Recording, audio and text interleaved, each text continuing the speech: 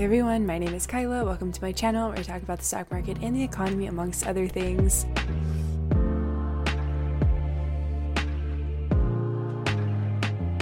This is not an everything that you need to know piece. This is talking about the Federal Reserve, talking about Web3, the interconnectedness between the two, and how they're both telling a narrative. The end goal is just to talk about what the Federal Reserve is doing, why they're doing what they're doing, how Web3/crypto fits into that narrative, why the markets are responding the way that they're responding, and maybe a little bit of outlook for the months ahead. The Fed came out last week and they were like, hey, we're going to be zooming. We're going to be zooming really fast and we're going to shrink the balance sheet faster than expected, maybe even 4 rate hikes this year, some quantitative tightening a lot faster than the market expected. For context, it was back in June, the Fed was like, we don't see us raising rates anytime in 2022, and now we're getting to the point where they're talking about raising rates 4 times. There's been a huge accelerant in monetary policy and a huge accelerant in how markets see that and what markets see for their future. That's what I'm going to talk about. So getting right into it, there's a really good quote from E.O. Wilson that says, the real problem of humanity is the following. We have Paleolithic emotions, medieval institutions, and godlike technology, and it is terrifically dangerous and is now approaching a point of crisis overall. Basically, he's like, everybody's really emotional and you need to chill out a little bit. And I think this is true.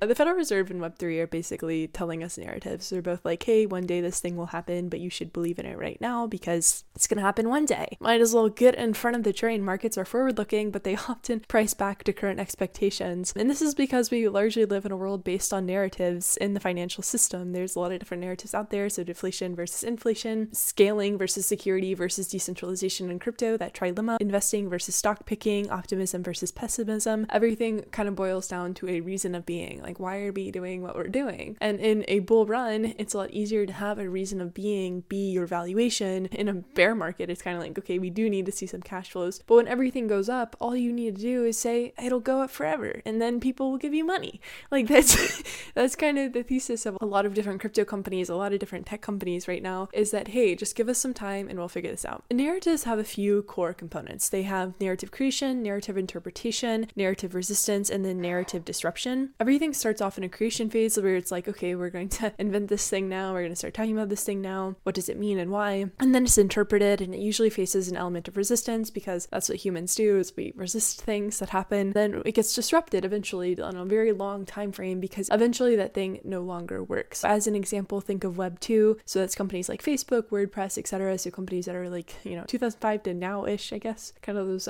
old school web companies. Those companies were founded on this idea of, get everyone connected, and slowly that narrative evolved into these tech conglomerates that are basically harvesting our souls for data. They're selling those data to advertising agencies and making billions off of it, and we don't see a penny of it. Now, the disruption of the narrative is that Web3 is going to come in and sort of disrupt that profit-seeking model that a lot of people think these Web2 companies have. So that's kind of the narrative process of Web2. Just like Web2, the Fed and Web3 have their own respective narratives. The Fed has this very important narrative, probably one of the most important narratives in the world, unfortunately, or fortunately, however you want to look at it, where they have made themselves seemingly indispensable to the broader narrative of market go up. People oftentimes conflate market go up with the Fed printing money, whatever, with that meme that is inaccurate. Web3 has a narrative that is meant to be an alternative to this very centralized system of central banking, but for right now, from a flow perspective, the two are definitely intertwined. What the Fed does impacts crypto because the Fed impacts everything to a certain extent. So these are their stories. So the Federal Reserve, the Fed has, and I've talked a lot about the Fed on this channel, but this is the story of the Federal Reserve. So the Fed has 2 main worries, price stability and maximum employment. Managing inflation, so price stability, is a political hot potato. Midterms are coming up. People are like, what? We don't want inflation. We want people to vote for us. Fed, you better get it together. And so the Fed manages this dual mandate through monetary policy, open market operations, discount rate, etc. Basically, in order to expand the economy, they say, hey, banks, go lend. In order to contract, restrict, they say, hey, banks, chill out, don't lend any money. And that's monetary policy to a certain extent. And that works fine, and it works well until things don't work well, and they don't work fine. The problem with us is that we've not had normal monetary policy since pre-Great Financial Crisis. The Fed tried to normalize during 2016 to 2019, but things ended up getting really spooky during September 2019 because the repo market freaked out. The Fed swooped in. They were like, don't worry, we'll save you. And normalization stopped because the repo market was like, enough. So the Fed had to stop everything. They stopped normalizing. And then COVID happened March of 2020. And the Fed was literally a market floor during that time. They did everything they could, came in guns a-blazing to provide support to the markets. Oil prices were negative. It was a bizarre time. I was sitting on a credit desk during that time listening in, and it was crazy. Like, it was just, you don't think that prices could go negative. And so the Fed swooped in, they fixed everything up, and now they've probably fixed things a little bit too well because we have inflation, right? We have major inflation. They were very accommodative. Asset prices were like, oh yeah, we see you, Fed, and things went up, right? And the thing is that we're now in a sort of pandemic, but the numbers that the Fed has to worry about, getting back to that dual mandate of price stability and maximum employment, they have to worry about what those numbers are doing. And right now they're saying, hey Fed, we're a little bit spicy, we're a little bit hot. We have CPI print on Wednesday, and I'll be back to talk about that, but that's hot, right? Like, inflation has been hot, and unemployment was printed below 4%, and that's really low. That's kind of like when you're like, all right, this labor market's pretty freaking tight, and all markets are really spicy. And so the auto response that the Fed has to have when things look this quote-unquote normal or this quote-unquote hot, really, is they have to tighten and taper. They have to lift off and run off, so they have to raise rates, they have to shrink the balance sheet, they have to do quantitative tightening, basically the opposite of what they did during March of 2020. So this gets into the idea of narrative interpretation. What happens if the Fed doesn't do quantitative tightening? What will the Fed do if we enter another recession? Like, what tools do they have left? Inflation has become a political football. We have midterms coming up. We can't have inflation during midterms, but also we can't have a stock market that's going down. So the Fed is in between, to say the least, a rock and a hard place. If they don't respond, like, a financial implosion could happen. But if they do respond, a financial implosion could happen. So you just have these extreme takes on either side. But the Fed ultimately has to remain credible. People have to believe in the Fed, or else none of this works. If people are like, okay, Fed, you're gonna raise rates, like, nobody cares. That is totally counterintuitive to any monetary policy working ever, because part of the reason it works is because people believe it's going to happen. The Fed has not raised rates yet, but the market's like, don't worry, we'll price it in. You have to have an element of credibility, which is what the Fed is seeking right now. They probably will seek through quantitative tightening, is maintaining that credibility. That's really the only way that their story works. And based on their December FOMC minutes, the Fed is saying, hey, we're going to be faster, we're going to raise rates in March and shrink that balance sheet right down, like, we're going to do it all. And the market's like, whoa, okay, you're pretty serious about that, like, we see you now, yields are responding. And to be fair, like I said a little bit earlier, the Fed has decided to normalize pretty quickly, moving from not raising rates in 2022 to, potentially 4 rate hikes and a shrinking balance sheet. Real rates have risen substantially, which puts pressure on valuations, which also puts pressure on crypto assets, because those are seen as risk assets by most institutional investors. Basically, the narrative is, if you're a high flyer, it's a bad time when rates are rising. And a portion of this is, like I said, Fed signaling, enabling reputation protection. March will be when the Fed likely raises rates. Shrinking balance sheet will probably happen in July. And this isn't 2019 anymore, so the Fed has a standing repo facility to prevent 2019 from happening. So it's kind of like full steam ahead if the Fed wants to do it, as long as the market doesn't freak out, as long as politics don't get in the way. And that's the narrative resistant aspect of this. The biggest question is, will it work? What if the Fed raising rates doesn't fix inflation? Because this inflation is primarily through supply chains. It's supply side inflation, compounded by shutdowns, labor problems, outsized consumer demand, and raising rates isn't going to be clearing any ports. It's not going to be getting boats out into the water. So what if the labor market isn't really recovered and people can't actually get jobs, and the Fed pushes a bunch of people out of the jobs market? And then the other side of that is, what if we have deflation? We've got an aging population. People are not having babies. Tech could make a large portion, we've been saying this for years, tech could make a large portion of labor obsolete one day. What if the neutral rate, the point where monetary policy is neutral, where it's neither accommodative or restrictive, what if we meet that point sooner than expected? Right now it's expected to be 2.5%, a little bit ways to go before we get there, but what if we meet that point, that neutral rate where monetary policy is neutral, faster than expected? That could also create some friction on this whole equation, because the Fed would have to hike less. It's basically a giant experiment. There are countless other scenarios that you have to think about. Even worse variants of COVID, vaccine mandates putting pressure on the supply chain, consumers BNPLing themselves into credit card debt, oil stockpiles, and the problem of spare capacity in the manufacturing sector not recovering. Like, there's all these different things that you have to take into consideration. Honestly, I feel bad for kind of like simplifying the narrative down to inflation bad, do QT, but that's kind of like how you have to simplify it down to. There's a lot more nuance beyond that, but the Fed has become inflation firefighters just because inflation has become so politicized. It's not that they don't care about maximum employment, and we are seeing improvements, but it's like, we got to take care of this current situation of inflation because that's pretty political out there, and people don't like watching their food prices increase. So the Fed has to engage in quantitative tightening because inflation is here, and if all of a sudden inflation isn't here, and we'll see a little bit more on Wednesday, and the Fed's expecting inflation to go down to like 2.5% at the end of next year, so they're expecting this stuff to move pretty fast. If inflation kind of goes away, the Fed has a little bit more room to not move as quickly, but the politicalization of inflation, say that one 3 times fast, might be too loud for them to avoid because markets are political. It's balancing of different narratives. And this gets into the story of Web3. So Web3 is different than Web3. There's a lot of people out there building Web3. And there's a lot of people out there building Web3. Amazing people who I think are so brilliant. And there's an element of Web3 that's pumped up by influencers, pumped up by NFT shills. It's a lot of people see that part of it, and then there's the other side of it where these really brilliant people are like, here's how we can actually democratize access to wealth. And unfortunately, in all systems there's an element of calibration, so you have a little bit of both, and it's really pasta on the wall right now where everyone's trying out different things. You're seeing things fail, you're seeing things succeed, and in the narrative creation of Web3 there's the ethos of protect, own, benefit, where those who have historically not been able to participate in the upside of different things now have the chance to benefit from that through tokenization, through new platforms, through new incentives. And that's permeated by this idea of collective effervescence, where it's like, oh, if you hodl, I'll hodl. And it's kind of this community gathering around these different crypto assets and are like, okay, we're going to do this together. We're going to be a community together. And allows those speculators to become users. Those who create on the platform, who actually make the platforms worthwhile, end up benefiting from the platform doing well. Like the Fed's dual mandate, the mandate of Web3 seems to be protect data, own data, and benefit from data. You maintain your own access and usage, you're the central authority of your data, and you benefit from your data, so you make money on things. So it's really just about doling out the upside to everybody, which is good.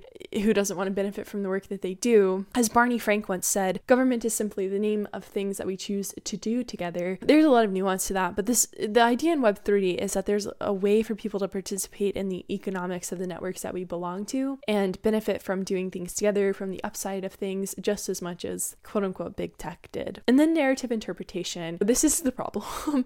People see people buying pictures of monkeys for millions of dollars. NFTs are digital abstractions of value. Like, it's a pointer to the asset. It's not the asset themselves. It's really about what it represents. But when you have people speculating on monkey pictures, it's just hard. It's just hard. And it's their prerogative, but it's just hard to be like, this is the future. And you got people, gambling on Bored Apes. It doesn't feel good because it's opulence. It's like, wow, I'm struggling to meet rent every month and you're spending millions of dollars on a monkey picture. And I think that's what a lot of people feel and see, is like, it's just like, this is gross. Unfortunately, that's what a lot of people see about Web3 rather than an industry that could potentially democratize wealth and access. The narrative of what Web3 could be, which could probably be net beneficial, I think, for most people, gets disrupted. It could be perceived as equitable and cooperative and, accessible, but it's not, because it's also Web3 is like a big abstract, like it's not really here yet. It could be here one day. It's like kind of here. We're appreciating the structure. Markets are calibrating. So shitcoins are calibration, Ponzi forks are calibration. One could even argue that in TradFi, GameStop was a calibration. How far can markets go? How far can you push this stuff? How much will the market take? This gets into narrative disruption. So how much can the market take? Several people have written pieces recently on their own experiences in Web3. Moxie Marlinspike, who is the founder of Signal, dove into Web3 and has outlaid all his different thoughts on it. He basically was like, it's still inherently centralized. It consolidates around platforms, and the tech underlying it might not be as solid as people think it is, but it's still like super cool. So this is what he said. Looking at it through the lens of these small projects, though, I can easily see why so many people find the Web3 ecosystem so neat. I don't think it's on a trajectory to deliver us from centralized platforms. I don't think it will fundamentally change our relationship to technology, and I think the privacy story is already below par for the internet. But I also understand why nerds like me are excited to build around it. Vitalik, who's the co-founder of Ethereum, wrote in response, Moxie's critiques in the second half of the post strike me as having a correct criticism of the current state of the ecosystem, but they are missing where the blockchain ecosystem is going. I see no technical reason why the future needs to look like the status quo today. Like, I hear you, Moxie, but one day, which is true, like, that's just everything in life. Like, I hear you, but one day, and he pointed out that people are building, there's active research around it, all these different things that are actually happening in the space that are enabling it to grow the way that users would expect it to. And so that's what the Fed does, that's what Web3 does. There's a lot of narrative of one day this is going to be the thing. I think there's like a broader problem with the narrative of society where we have this assetification of everything. There's a group suggesting that we tokenize litigation outcomes so you can bet on whether or not a court case is going to go well. Yikes, right? Like, ooh, it's a way for people to fund their court cases. I get it.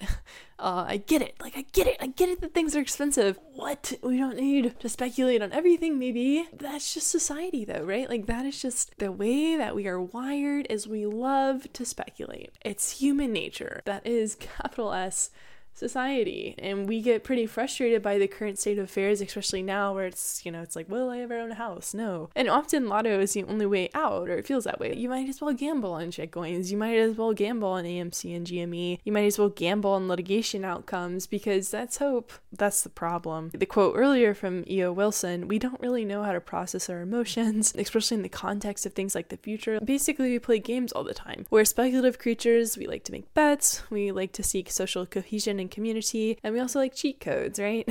And the world feels increasingly tilted towards get rich, get richer, and you have to find cheat codes in order to kind of play catch up in crypto /Web3, GME, AMC, SPACs. Those are all cheat codes. Those are all $ fast money $. You have to make your own games. As Ian Banks wrote in The Player of Games, all reality is a game. Physics at its most fundamental, the very fabric of our universe, results directly from the interaction of certain fairly simple results and chance. The same description may be applied to the best, most elegant, and both intellectually and aesthetically satisfying games. One of the reasons that stonks go brr narrative has stuck around for so long is because people feel like they're in a massive role-playing game. Gather your battalions, plan a bank run, maybe become a millionaire, even a billionaire. Why not play? But what RPG games fail to teach you is that there is no alpha in copy-paste. You can run around all you want, but there is not a lot of benefit to just doing what everybody else is doing. But you do get a little bit of hope, right? Because you kind of have a little bit of a community. What else is there besides choosing to believe in something better? And sometimes a shitcoin is something better. Things become ultimately a function of emotion and narrative. And this is the story of the Fed and Web3. So now the Fed and Web3 are trying to convince people of a future that might exist. So you should believe in it now because it might exist one day. So the Fed has been accommodative over the past couple of years, which has enabled a lot of market go up. Once the Fed pulls back and engages in restrictive monetary policy, all of those free-flowing dollars will be a little bit freaked out. We won't see as many dollars circulating around. That'll put pressure on risk assets, put pressure on their valuations. Institutional investors see crypto as a risk asset. That's going to suffer probably as well if this keeps on playing out as expected. It hasn't blossomed into that digital gold narrative yet. When the market becomes risk averse, risk assets logically suffer. So it will be interesting to see if the crypto narrative evolves into a place to preserve wealth and decouples from equities. So the bond market is already responding to what's going on, the realization that the Fed is serious this time, and that means that the stock market and crypto will have to catch up. A dry up of liquidity is pretty bad for most things. Investors have started to de-risk, limit exposure. But the question is, will the market keep on responding like this? Will the market be like, all right, we see you Fed, but we still believe in these massive valuations, even though it puts pressure on the actual TCF models? Who knows, right? Who knows how the market will respond? It'll depend if it's early 2018 style, or perhaps the Lightning McTightening Fed will result in even more of a risk off. So we will have to see. And then I think another important point here is the story of energy. Narrative is always disrupted by reality. So I spoke a lot about Kazakhstan last week on this channel. Those were a series of protests that were sparked by a price control lift on LPG. Those protests were a result of much more than that, right? So it was a result of the rich getting richer, of unequal access to opportunity, corruption, etc. But it was sparked by a small shift in energy access. And I don't think it's great to extrapolate from that, but I do think it could serve as a potential example and is important to pay attention to because we have tenuous energy access right now. We have an energy crisis in Europe. We have geopolitical relations that are not solid. And we have this relationship of natural gas to fertilizer to food prices. All of this stuff is interconnected. Energy is kind of a base layer of how we do things. Like, you need energy to produce food. Energy is the base of everything. In crypto, the proof of work consensus mechanism, which is what Bitcoin and Ethereum currently both use, relies on energy. Kazakhstan, they shut down the internet. The hash rate on Bitcoin dropped 12%. You're only as decentralized as your access to the grid. And a lot of the inflation that we've experienced over the past year has begun because of energy prices, because oil, because underproduction, underinvestment, lack of spare capacity. And that gets up into the supply chain. Higher gas prices, higher production prices, higher prices for consumers. Everything reverts back to energy. And that's the disruptive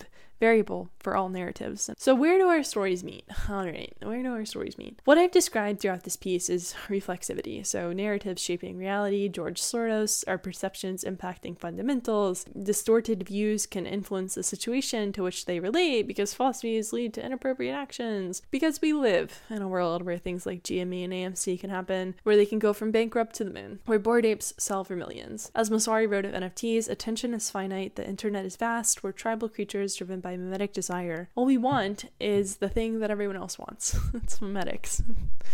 It might not be you, but it's human. As Morgan Housel wrote in his recent piece, the most important variable was the stories people told and the emotions they suddenly stumbled upon. In bear markets, narratives tend to get a bit blurry. Short-term thinking, which is already pretty short-term, tends to take hold even more. Maybe one day gets priced in a bit lower, and actual cash flows get priced a little bit higher. When money dries up, the vision does need to be crystal clear. Memes cannot be the only thing dragging you along. And this is a great paper called Manias and Mimesis. They outlined how the meme, here a startup, but it applies broadly, dies. The cycle of a startup might look like this. Somebody has a crazy idea, they oversell this idea to investors, and the combination of investor money and talent makes the idea seem a little bit more achievable, but it's still a crazy idea. And then on that track record, they raise even more money and they hire even better people, and over time, either reality converges and the truth catches up to them, or they continue to exaggerate and then they implode. So those are kind of like the two paths. You can either keep the meme going or you implode. There's no other option. Everything reaches a breaking point eventually. The Fed might be an accelerant to that. As they bring more reality to the narrative, coin go down. The Fed might skew the equilibrium, make it so prices have to show more of what is actually happening, which results in the feedback loop of fear, sell more, fear more. Both the Fed and Web3 are trying to convince us of a future that might happen. Hope is really hard to value, and I think that is a floor on crypto/Web3, the knowledge that the world can be better. It's very hard to assign valuation metrics to people who truly believe in a better future. The underlying narrative of hope is always going to be tarnished by reality. That's literally what growing up is, right? There's a great quote. The only hope is in the creation of alternative values, alternative realities. The only hope is in daring to redream one's place in the world, a beautiful act of imagination and a sustained act of self-becoming, which is to say that in some way or another, we breach and confound the accepted frontiers of things. I think that's what crypto is doing. Web3, it's breaching the frontiers of things. I think the space could be that. Will it be that? I'm not sure. If you have a bunch of very rich people who decide that this world is for them and not the rest of the world, that'll, I think, ruin a lot of different things. But if they decide, equitable access, sure. I think the thesis is there. Those are my final thoughts. So yeah, I'm moving over the next week, so I'm gonna try my best to sort of remain on the loose schedule. Obviously, you can find me on TikTok, Instagram, on my Substack, and Twitter. This piece is written on Substack, so if you want to go check that out, share, like, comment, subscribe. Let me know your thoughts. I'd be really curious to hear what other people are kind of thinking of this crypto Web3 sustainability debate. Anyway, I will be back Wednesday, ideally, for the CPI print. But yeah, I'll talk to everybody soon.